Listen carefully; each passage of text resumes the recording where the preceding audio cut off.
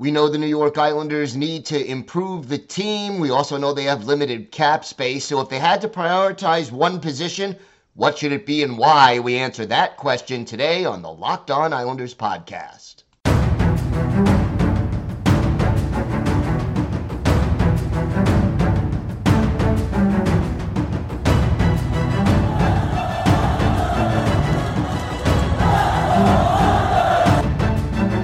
Slides it out for Ekblad. Back to Hoffman. Blocked by Polak and Price. Another spectacular stop. Broussard tees it up and a save is made by Bobrovsky. Nelson. Barzal with the open net and he scores!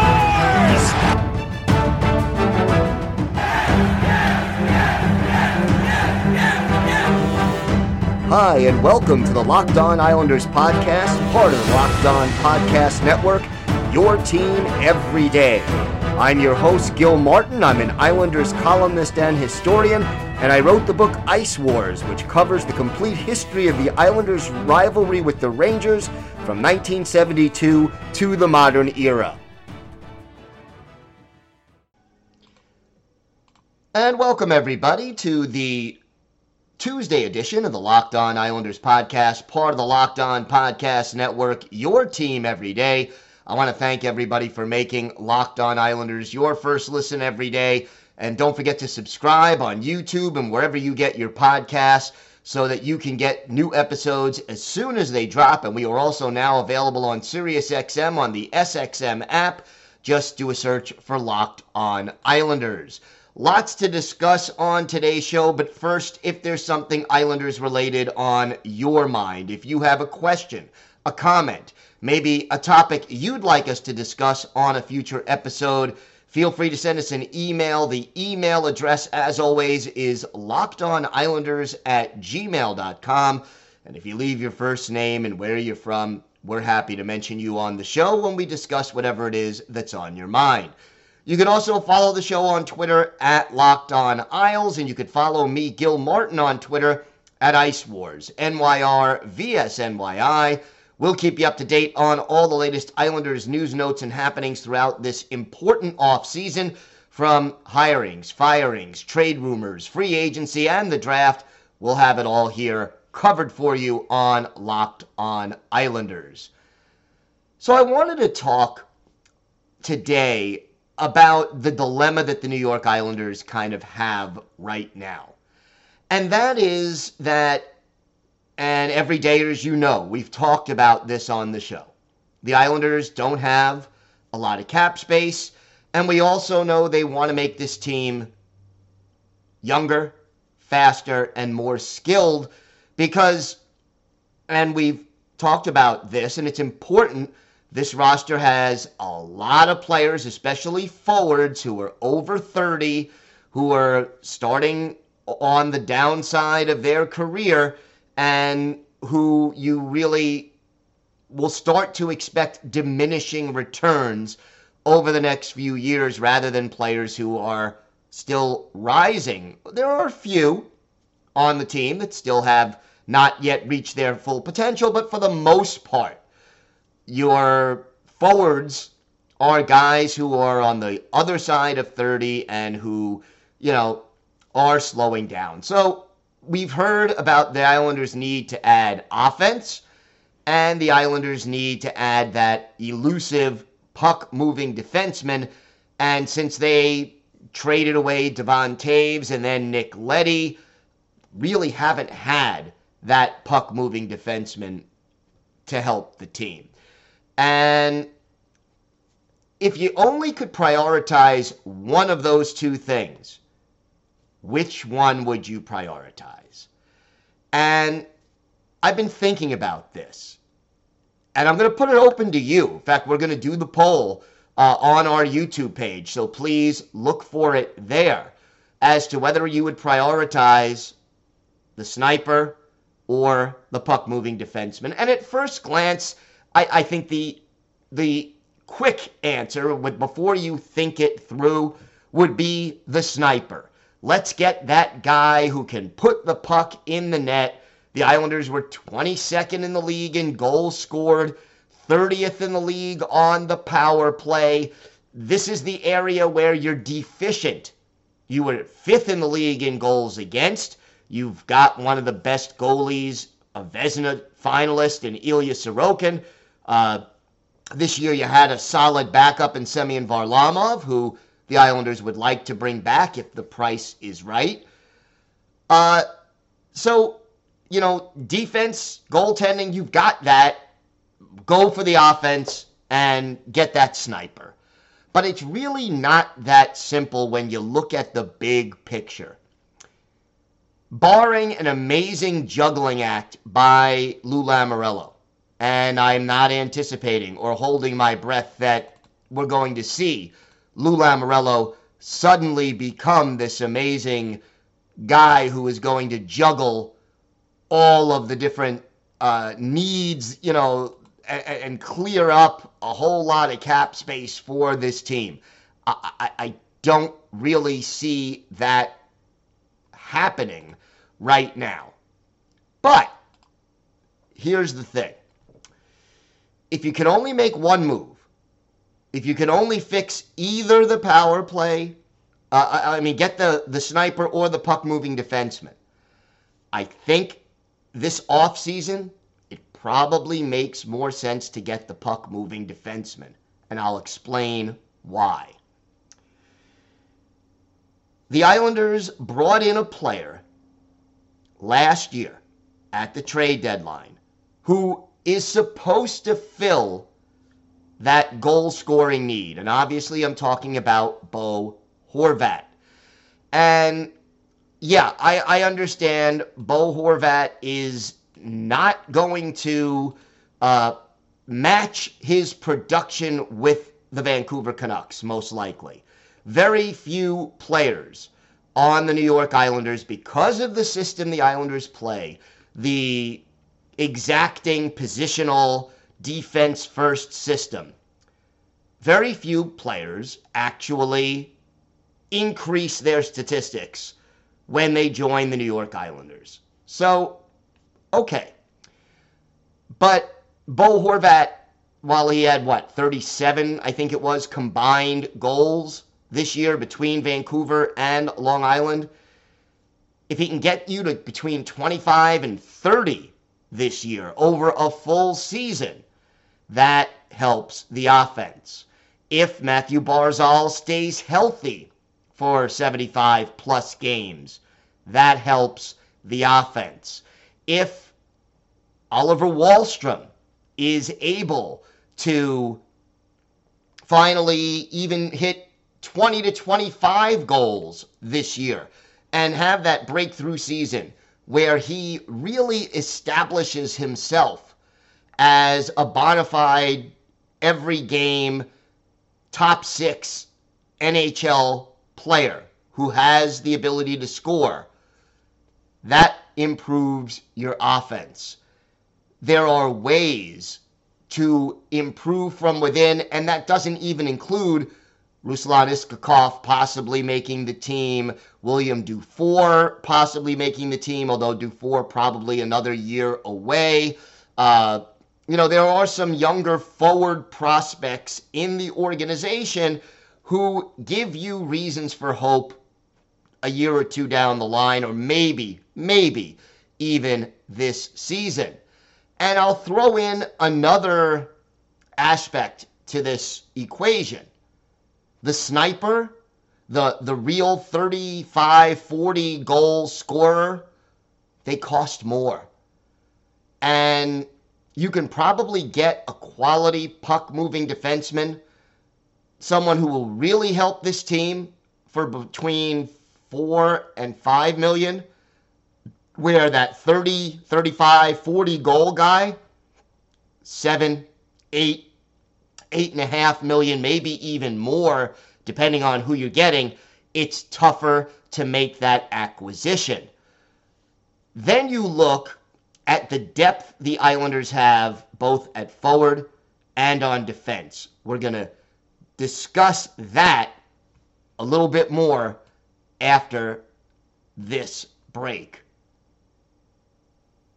Today's episode is brought to you by your friends at Athletic Greens, a product I literally use every day. AG1. Maybe you're like me, you want to be healthy and eat well, but it's easier said than done. Well, with AG1, you just put 1 scoop in a glass of water each day, and you're absorbing 75 high-quality vitamins, minerals, whole food source superfoods, probiotics, and adaptogen to help you start your day right. This special blend of ingredients supports your gut health, your nervous system, your immune system, energy, recovery, focus, and aging, all these things. And it costs less than $3 a day. You're investing in your health, but it's cheaper than your cold brew habit. So it's time to reclaim your health and arm your immune system with convenient daily nutrition. And to make it easy, Athletic Greens is going to give you a free 1-year supply of immune-supporting vitamin D and 5 free travel packs with your first purchase. Just go to athleticgreens.com/NHL Network. Again, athleticgreens.com/NHL Network to take ownership over your health and pick up the ultimate daily nutritional insurance. So we look at the depth chart, and obviously there's still some variables out there. Will the Islanders re-sign Pierre Engvall? We don't know. Will the Islanders bring Zach Parise back, or will Parise retire? We still don't know. And if Parise does retire, you're losing a 21-goal guy. Those are sort of the unknowns among the forwards, but the defense, there was always a problem on defense with depth and a problem with puck-moving defensemen, or a lack thereof. Because the only 2 players on the roster who were real, not even elite, but who could skate with the puck and move the puck were Noah Dobson and Sebastian Aho.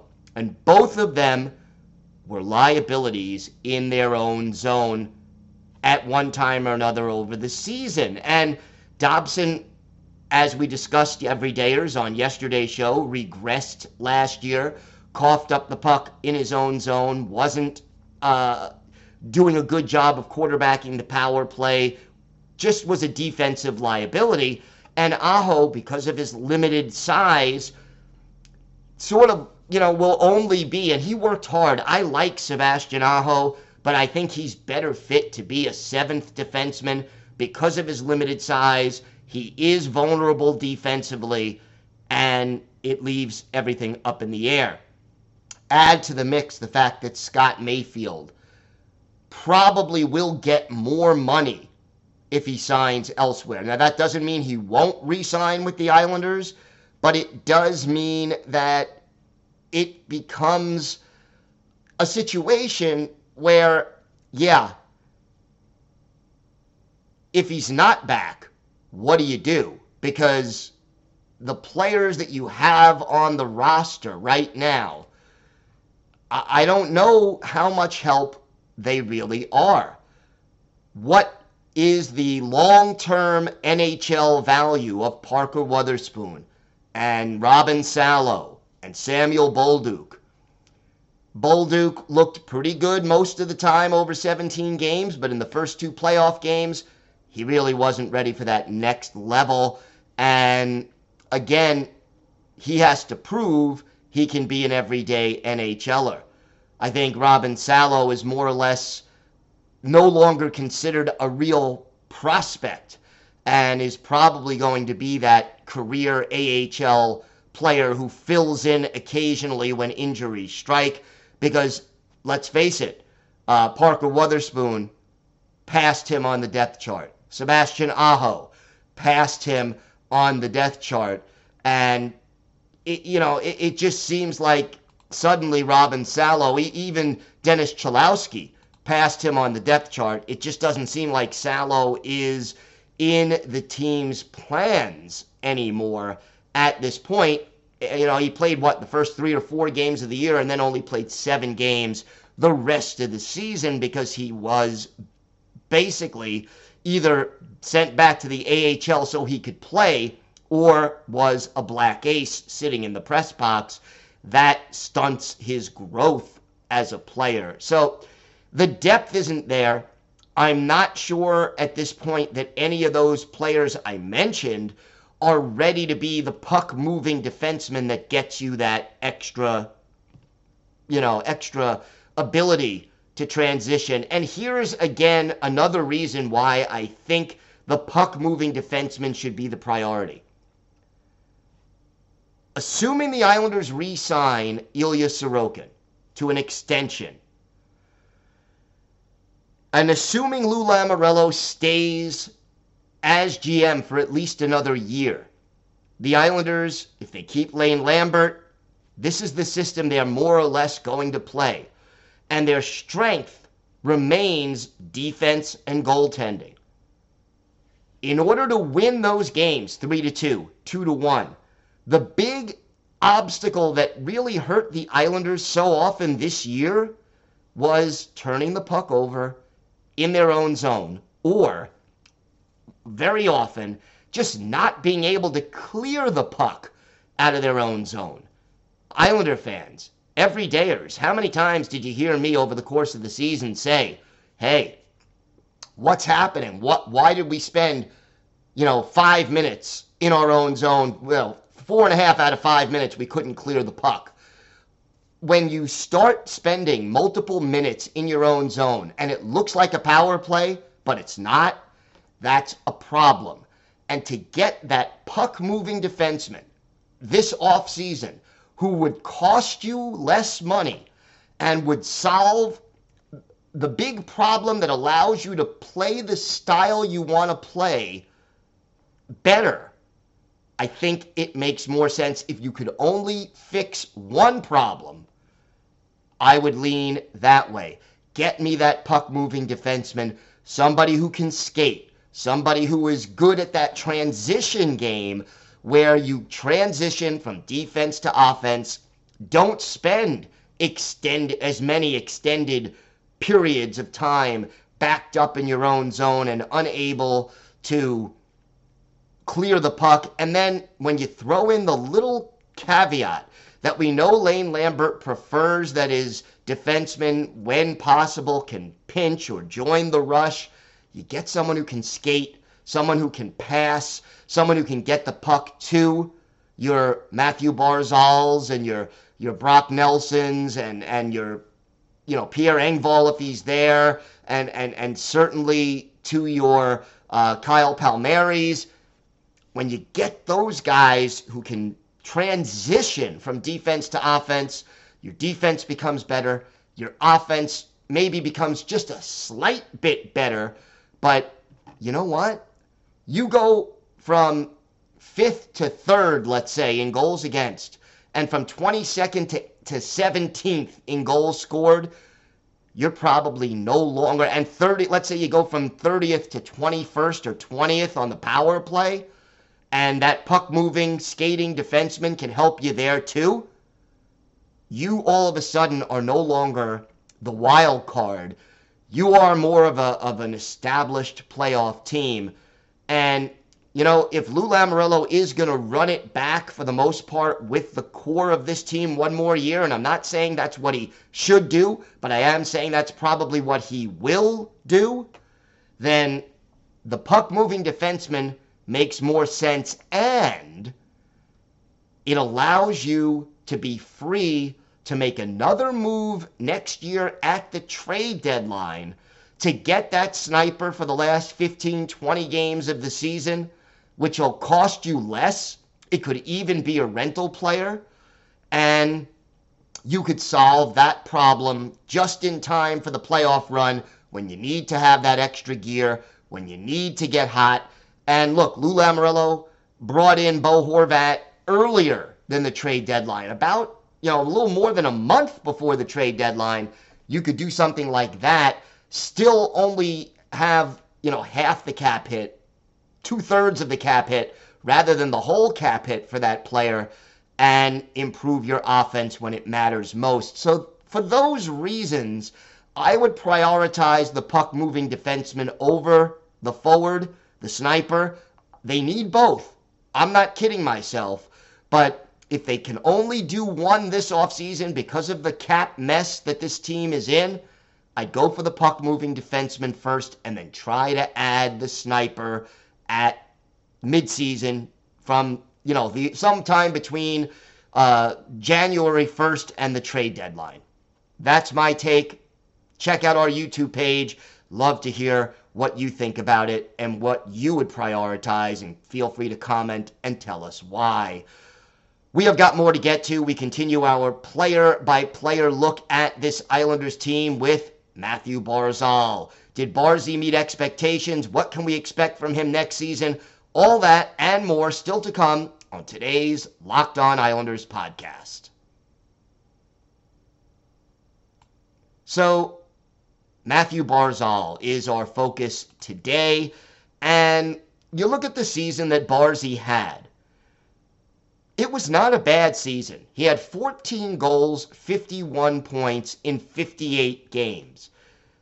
If you extend that out to a 82-game season, he was on pace for 20 goals and 52 points. That's 72 points in 82 games, which would have been his best season since his rookie year when he won the Calder and had 85 points, which was, by the way, the year before the Lou Lamoriello-Barry Trotz arrival and the change in system from the Doug Weight wide-open way to play to the current way to play.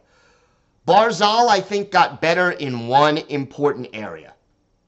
We know that Barzy tends to skate. He's an elite skater, but sometimes he holds on to the puck a little too long and doesn't do anything with it, and it results in a turnover. I think we saw that less this year. He went from a minus 15 in 2021-2022 to a plus 5 this year. That was definitely encouraging. And he had 19 points on the power play, 4 goals, 15 assists. But still, I mean, that is an area he needs to improve upon, and the whole team needs to revamp the way they work the power play.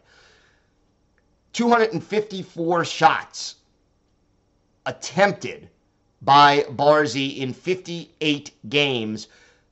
The year before, he had 2 fewer shot attempts in 15 more games. So at least Barzy is shooting the puck more frequently. And shots on goal, well, 139 as compared to 161 the previous year. So he's shooting more, but he's not necessarily getting those pucks on ice. Barzal blocked 34 shots. That is double his total from a year ago. Again, in fewer games. 25 hits, but look, we're not paying Matthew Barzal to crash bodies. He's just not going to play that style. So I think overall, Barzal had a solid season. Boy, is it important for this hockey team to keep him healthy, if only because of the lack of depth behind him, as far as not having other players who have his speed and who have his ability to set up teammates with solid passes the way he does. So I think that's an important factor for, Matthew Barzal. He's going to be back on the first line. Whether or not he's teamed with Bo Horvat again remains to be seen, but I think that will likely be the first option that the Islanders want to go to. And I think the other big question is, does Barzy end up back at center or on the wing? I think there are advantages to both. And I think the key with Barzal, he's not a great face-off guy, so I don't want him taking face-offs necessarily anyway. But I think the key is, who does he have the best chemistry with? And if you find the answer to that, you put him in the spot that makes the most sense based on that information. So as far as I'm concerned, Barzal just signed that massive extension. He is, still young enough that you could consider him entering his prime now. He just turned 26 last week. And, the next 5 years are going to be the best. Statistically, if you project it, they should be the best of Matthew Barzal's career. To me, his goal for this coming year, top 20 goals and top a point per game. You do that, if it's 20 goals and 62 assists, I'll take that in a heartbeat. And I think there is still upside for Matthew Barzal. The contract, $9.15 million. So it's not cheap to keep Barzy on the island, but I think he still remains the centerpiece of this team's offensive attack and probably will for at least the next couple of years. Time now for our Islanders' birthday of the day. And yesterday, Monday, was the 60th birthday of former Islanders center Claude Loisel. The native of Ottawa, Ontario, a second-round pick of the Red Wings back in 1981, made his debut with Detroit in 81-82, scored his first NHL goal in just 4 games, and later played for the New Jersey Devils, the Quebec Nordiques, the Toronto Maple Leafs, and then closed out his career with parts of 3 seasons with the Islanders, 91-92, 92-93, and then 93-94. Played in 18 playoff games during that magic playoff run in 1993.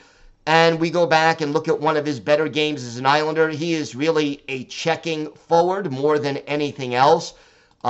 616 games, 92 goals, 209 points in his NHL career. Add 41 playoff games, 4 goals, 15 points, and 62 penalty minutes in those.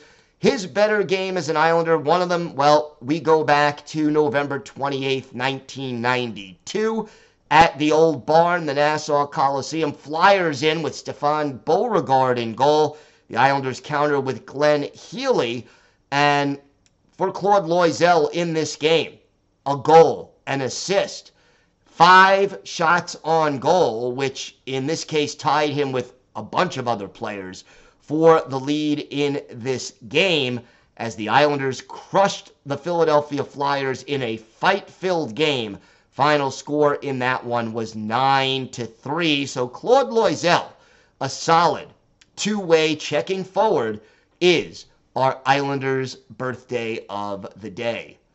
I want to thank everyone again for making Locked On Islanders your first listen every day, everydayers. Tomorrow on the show, we're going to start looking ahead to the draft. I know the Islanders don't have a first-round pick, but we're going to look at some players they may be able to take in the second round, and we continue our player-by-player look at this team with Adam Pelech. What was his season like? Did he meet expectations?